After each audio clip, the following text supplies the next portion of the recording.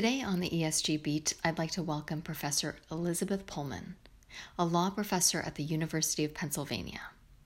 Professor Pollman is an expert in corporate law and corporate governance. In this episode of the ESG Beat, we will be discussing her recent working paper, The Corporate Governance Machine, co-authored with Professor Dorothy Lund. Welcome to the ESG Beat, Elizabeth. Thanks, Amelia. Glad to be here with you. I'm so excited to share your most recent working paper, The Corporate Governance Machine, which you co-authored with Professor Dorothy Lund. Let's start with the question you're asking, which relates to corporate purpose. As you know, the debate about corporate purpose is raging at the moment. In its simplest form, scholars are duking out whether corporate purpose should be aligned with shareholder primacy or stakeholder governance. Can you tell us how corporate law scholars have traditionally approached this debate and how your paper takes a different or a systems level view, which I thought was very novel? Yeah, so the debate about corporate purpose has been heating up, and corporate law scholars have tended to focus on the relevant law to the debate. So for example, they tend to analyze and argue about whether corporate law dictates shareholder primacy as corporate purpose, and whether corporate directors have a fiduciary duty to maximize shareholder value. And corporate law scholars have taken different views of the positive law, what the law requires, and of the normative issue of what the law should require. And as I've been studying this issue for the past several years, it struck me that as a descriptive matter, our system of corporate governance for U.S. public corporations is made up of law, but it's also made up of markets and culture. And seeing this meta or bigger picture view is important because corporations make decisions about their operations and activity based on law, markets, and culture. And the law is important, but it's part of a dynamic system. So to me, I saw the stickiness of shareholder primacy in our system such that proposals for incremental legal change seemed incomplete or perhaps unlikely to succeed. And so Dorothy Lund and I had this great conversation about this a while ago and decided to collaborate to write this paper. It's a working paper that aims to give this systems level descriptive account of U.S. public company governance and how each of the components, law, markets, and culture, are oriented towards shareholders and how they work together. So that's the corporate governance machine. It's the combined workings of Delaware corporate law, Congress, the SEC, the stock exchanges, the stock indices, proxy advisors, rating agencies, influential investors, investor and trade associations, plus culture as reflected in professional education that we participate in as law professors and also our colleagues in the business schools, media, and politics. And so many of us that are active in this space, we see many of these players and these elements, and what we're trying to do is put it together in a way that we can understand this as a system and how that explains what we're seeing and why there's a stickiness to shareholder primacy. I couldn't agree with you more. Corporate governance is highly contextual and systems-based, and all of the actors that you point to in your paper influenced corporate governance or the corporate governance machine and its orientation towards shareholder primacy. But before we discuss corporate governance, let's be really clear about defining that term, which you do in your paper. You go into the etymology and the history of the term corporate governance. Can you please share that with us? That was one of my favorite parts of the paper. Yeah, so of course, as long as there's been corporations, there's been corporate governance, even if it wasn't called that. So going back hundreds of years to the Dutch East India Company, there were conflicts between directors and shareholders. And Adam Smith wrote about the problems that arise when managers oversee other people's money, etc. All of that, of course, there's been corporate governance. But what we're thinking about in this beginning part of the paper is about how that term has been used, corporate governance, more recently, and how it's risen in the usage alongside shareholder primacy thinking. So legal historians tend to pinpoint the 1920s and 30s as the kind of foundational era for corporate governance. But the term wasn't actually used during that time period. It was the events that were taking place and the changes in corporations and stock trading and other historical facts and developments of that time that legal historians are pointing to, such as the rapid increase in the number of small shareholders and the arrival of a professionalized class of corporate managers to oversee what we now think of as more large modern corporations.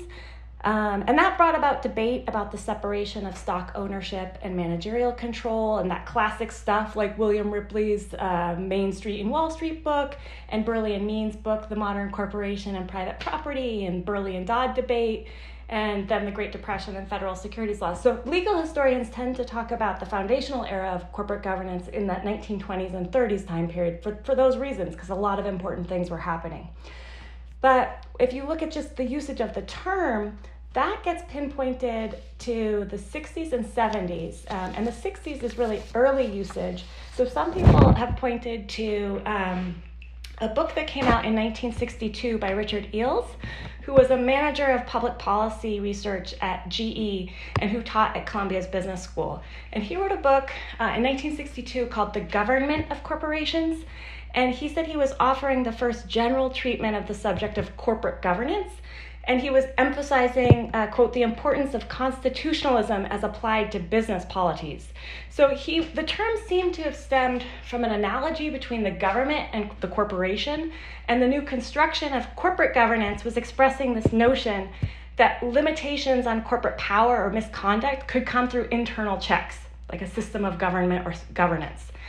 And Mariana Parklander has cited the New York Times' first usage of the term as in 1972, and the first usage in the Federal Register just a few years after that. So it seems there was some early usage in the 60s, like this Richard Eales book, and then in the 70s you start to see usages in more common contexts, like the New York Times or the Federal Register. And we point out that it's likely not a coincidence that the term got used more widely during that time period, because in the 70s, there was an era of corporate scandals. It came to light that hundreds of public corporations had engaged in misconduct. Most notably, Penn Central. At the time, it was the largest bankruptcy in U.S. history. The stock market was producing dismal returns.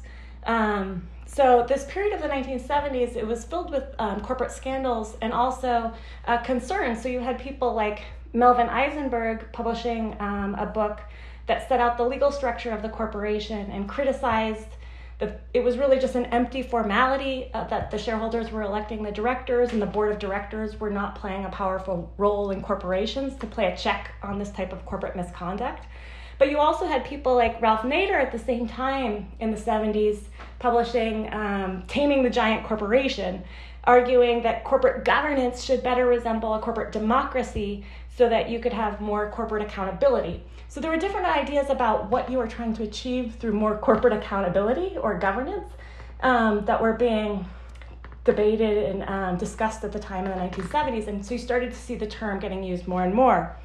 We point out that alongside that usage of the term corporate governance was the rise of shareholder primacy and agency cost thinking. So quickly after the usage of the term corporate governance was the emergence of this normative overlay of what would good governance be. And that quickly became understood widely as reducing agency costs.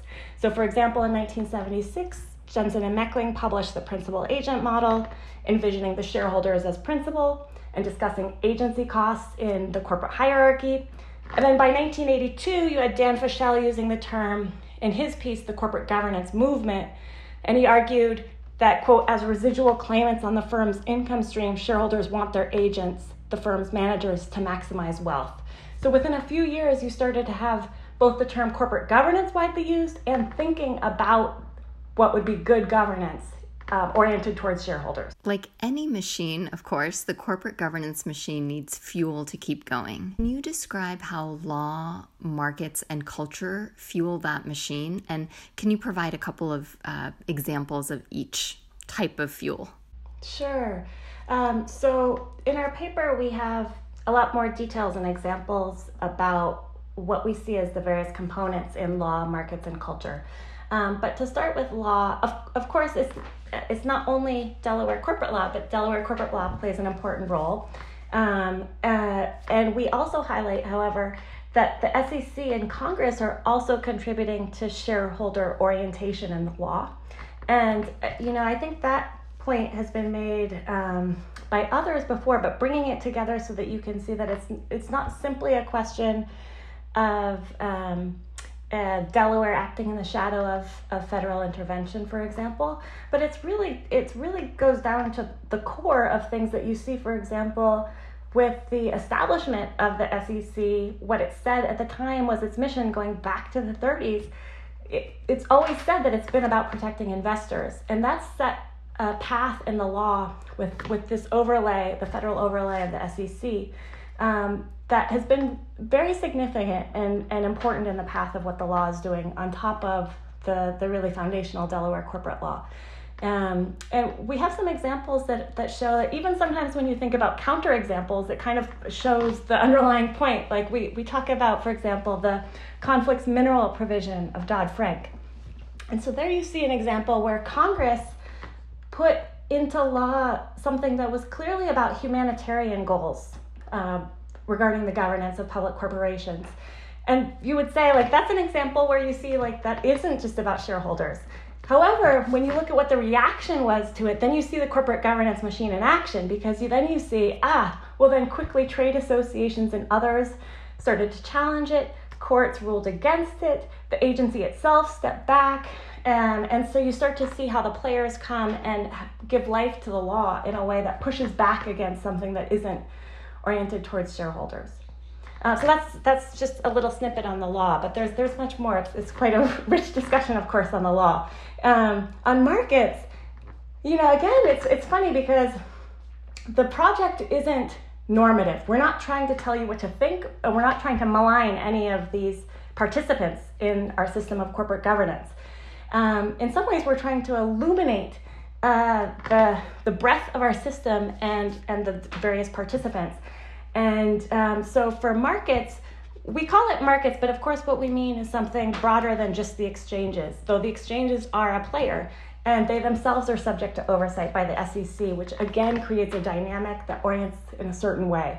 But we talk, for example, about proxy advisors and rating agencies in detail about how their various policies state orientations towards shareholders, and influential investors and their associations, for example, CII, and we give some examples about when they step in.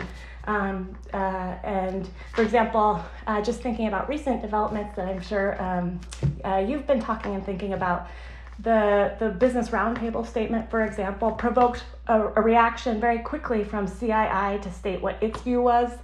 And so you start to see how these different participants in what we call the corporate governance machine push back on each other when it strays from a shareholder orientation. And then going to culture, we talk about professional education and politics and also media. And to your question about media, this is something that Lynn Stout pointed out some years ago. And I think she did it very crisply, which is to say that one thing about shareholder primacy is that it's easy to explain, and agency cost thinking in general about corporations is easy to explain, because if you think about the shareholders as the principal or the owners, then the rest very quickly flows from there, and people can easily understand that framing and why something would be good or bad. And so what's happened with the media is that not always, but often the media has adopted this language. And what we're pointing out is it's not neutral. So even going back to, like the 80s, these terms like corporate raiders and what was going on in the markets and whether it was good or bad for shareholders, that's not neutral. It's a way of thinking about what's going on in corporations that embeds shareholder primacy thinking. We've talked a lot about how we're at a crossroads. Do you think that we're at a tipping point for shareholder primacy? So many corporate actors, as you've noted, are shifting away from it. So how does the corporate governance machine respond to that? Is it being pulled away from shareholder primacy? Yeah, so this is the big question, and it's one that we're still researching and pondering, because when you're in the moment, it's hard to know if what you're seeing is the tipping point or not. Because we won't know until much later, I think, what's really happening. And in some ways, it's really hard to pinpoint causality in these stories. So part of what we're doing is descriptive tracing and synthesizing, but it's actually quite hard, even when you're living it, to say exactly what causes what and when there's been a true change.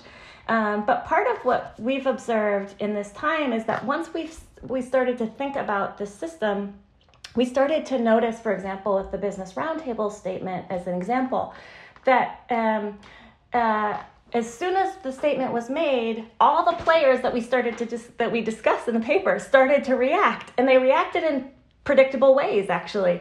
Some people, corporate law scholars, reasserted longstanding views that they've had and tried to push things back towards the way that they had seen it.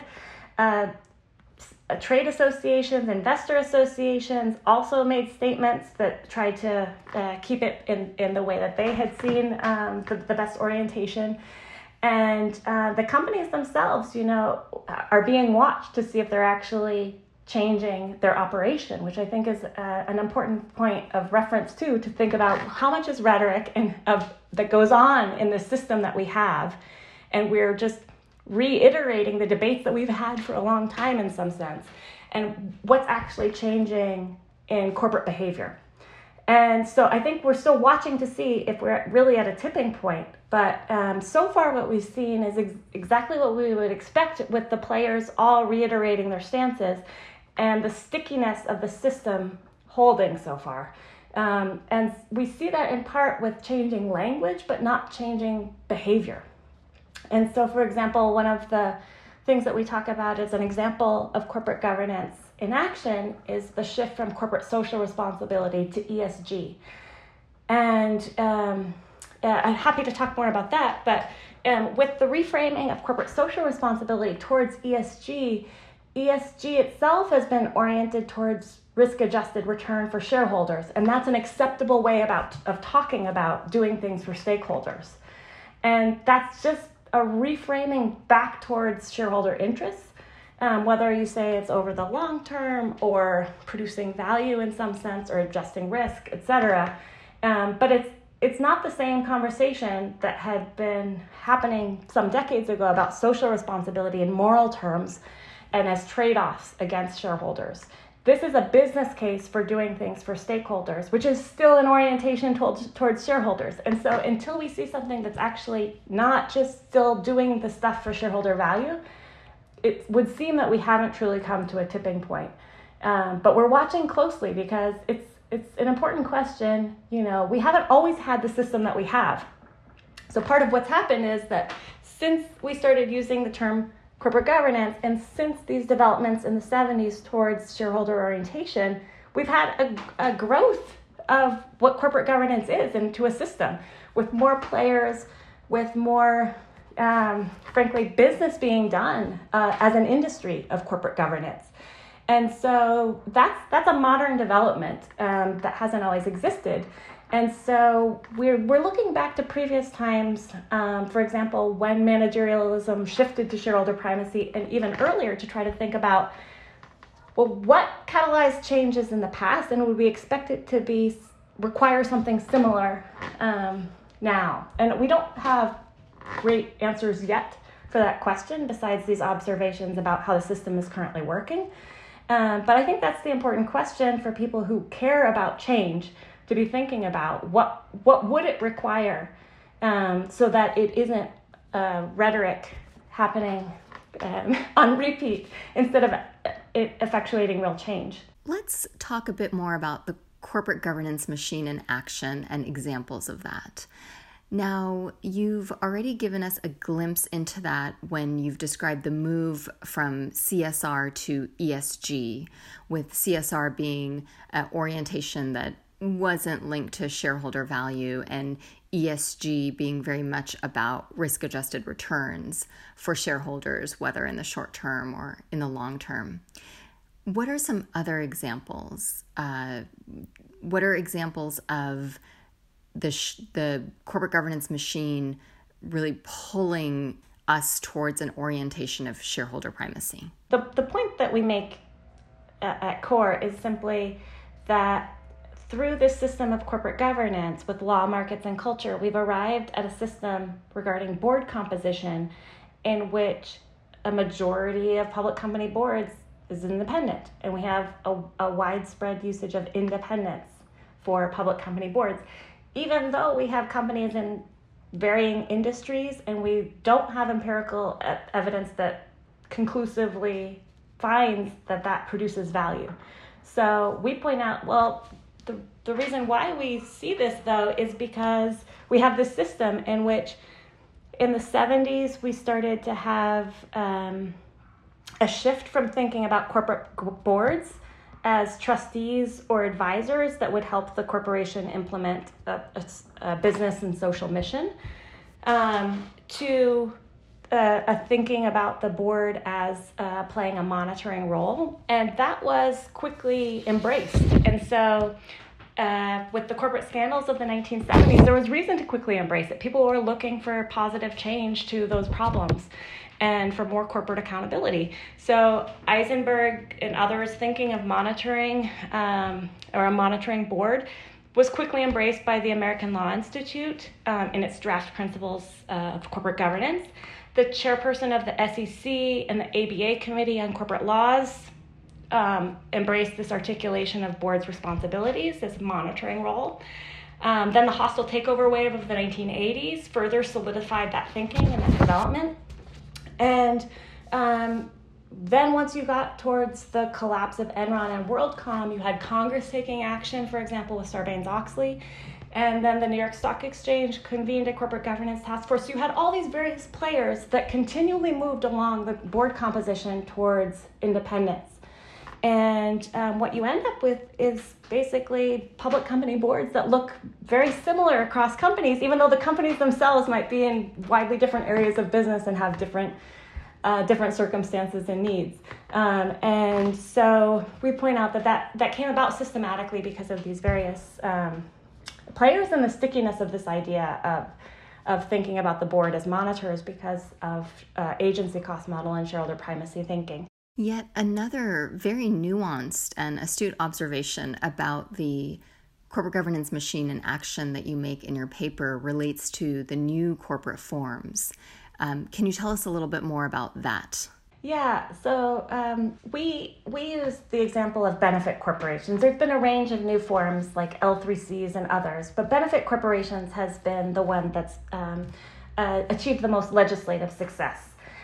So we point out that there's been ideas about stakeholder governance for a long time, of course, and the constituency statutes that many states have are an example of that. They've allowed corporations that are formed in those states that have a constituency statute to be permitted to consider stakeholder interests in making their decisions, and the statute clarifies that. However, those statutes have been criticized as not effectuating very much change because they're only permissive, and not all states have adopted such statutes. And the ideas behind them have continued since that time, since the 80s. And people in the social enterprise movement have taken them up in different ways. And one primary example of that are the people involved in pushing forward benefit corporation legislation. And the B-Lab nonprofit has been the primary first mover on that and an important catalyst. And they're a group that started with dissatisfaction with the existing system, and specifically shareholder primacy, as they've stated. And they wanted to create a new form to show that business could be a force for social good. And what we point out is that in doing so, they chose to create a different form outside of the traditional corporation.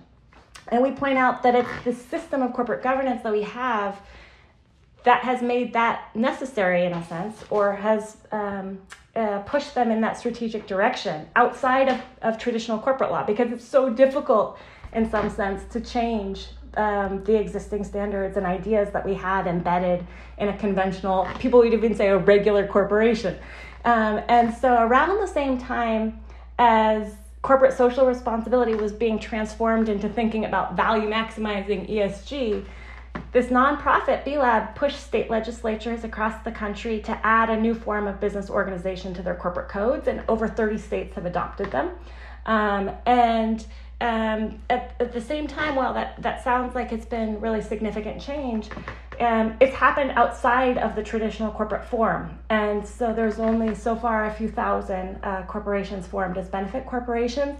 and they're still subject to the corporate governance machine to the extent that they want to go on public markets, et cetera. So it's been a notable change, but it's been a change for stakeholder governance that's occurred outside of the traditional corporate form because of the dominance of the system that we have. Okay, so you've convinced us the corporate governance machine is in action, but why does any of this matter, Elizabeth? I mean, what are the implications of the corporate governance machine that should worry us? Yeah, so we think there's a lot of different implications. One is the one that we've been discussing, that because we have this system that's composed of law, markets, and culture, it makes it hard to change away from a shareholder orientation. And this is why I think many people have been making recommendations that focus on changing shareholder or investor behavior, because that takes as a given the system that we have and the power structures within it. And so that's one of the core implications. But there's other implications. So for example, even though in the corporate governance debates, we often say one size doesn't fit all. In fact, when you look at public company governance, because of this system, it's often pushing companies towards one size fits all governance. And an example of that is this pushback against dual class stock that we've seen, for example. With a lot of tech company IPOs trying to go public with dual class stock, we've also seen a public market pushback on that. And that's another example of an implication that we have, is that with this system, it's somewhat hostile towards other governance structures that would not be the traditional shareholder orientation in the way that the public company markets expect. And related to that is the point that this may be also contributing to private companies not wanting to be on the public markets. Because if they want to operate or have a culture that's different, it becomes harder to operate on public markets. And there's notable examples of companies that have done some things differently. Or company like Salesforce, for example, has been pretty outspoken about trying to do some things differently on public markets. And you see private companies trying to navigate that time period towards publicness, like Airbnb recently. So those are, in a sense, examples of what we're talking about the implications, is that because we have this system, you see examples that act in these ways when they want to do things differently. So those are some of the implications that we discussed in the paper. I think it's also possible that this is, in another sense, diminishing innovation that we see in corporate governance and potentially in companies themselves. I always like to end the ESG Beat with a magic wand and a crystal ball. Let's start with the magic wand. If you could wave your wand and change something about the corporate governance machine, what would that be? And then move on to the crystal ball and tell us where you see us headed. Well, the paper that Dorothy Lund and I are writing isn't a normative paper. So in the paper itself, we don't discuss what the system should be. In a sense, we're bringing together a description of what it is and trying to help show how it's dynamic and how it shifts things in our system of corporate governance. So my magic wand isn't in the paper, in a sense, and I'm not sure that I have a big normative argument to make. But what I hope the paper does is empowers people that are pushing for change in various ways. And pushing for corporations to play a positive role in society, to take account of the system, and so that they are better aware of the types of frictions that might be preventing obstacles to the sorts of change that they would like to see in the world. And I think it could improve the debate to expand out from legal debates to also include the markets and the culture in a more nuanced way. And for the crystal ball, though I'm not speaking for Dorothy, though I'd love to know what she thinks too.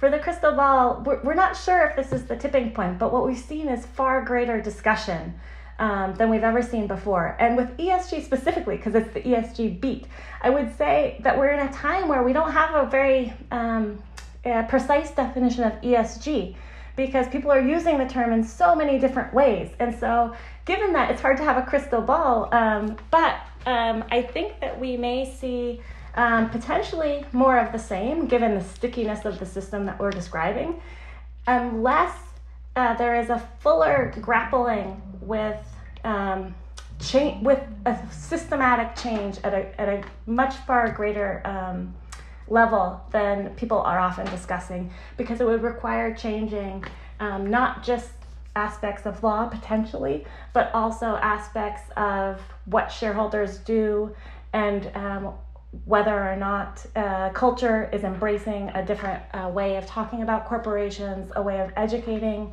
about roles of directors and executives, etc. So crystal ball is unclear, but we really are seeing much more activity in the ball than ever before, it seems.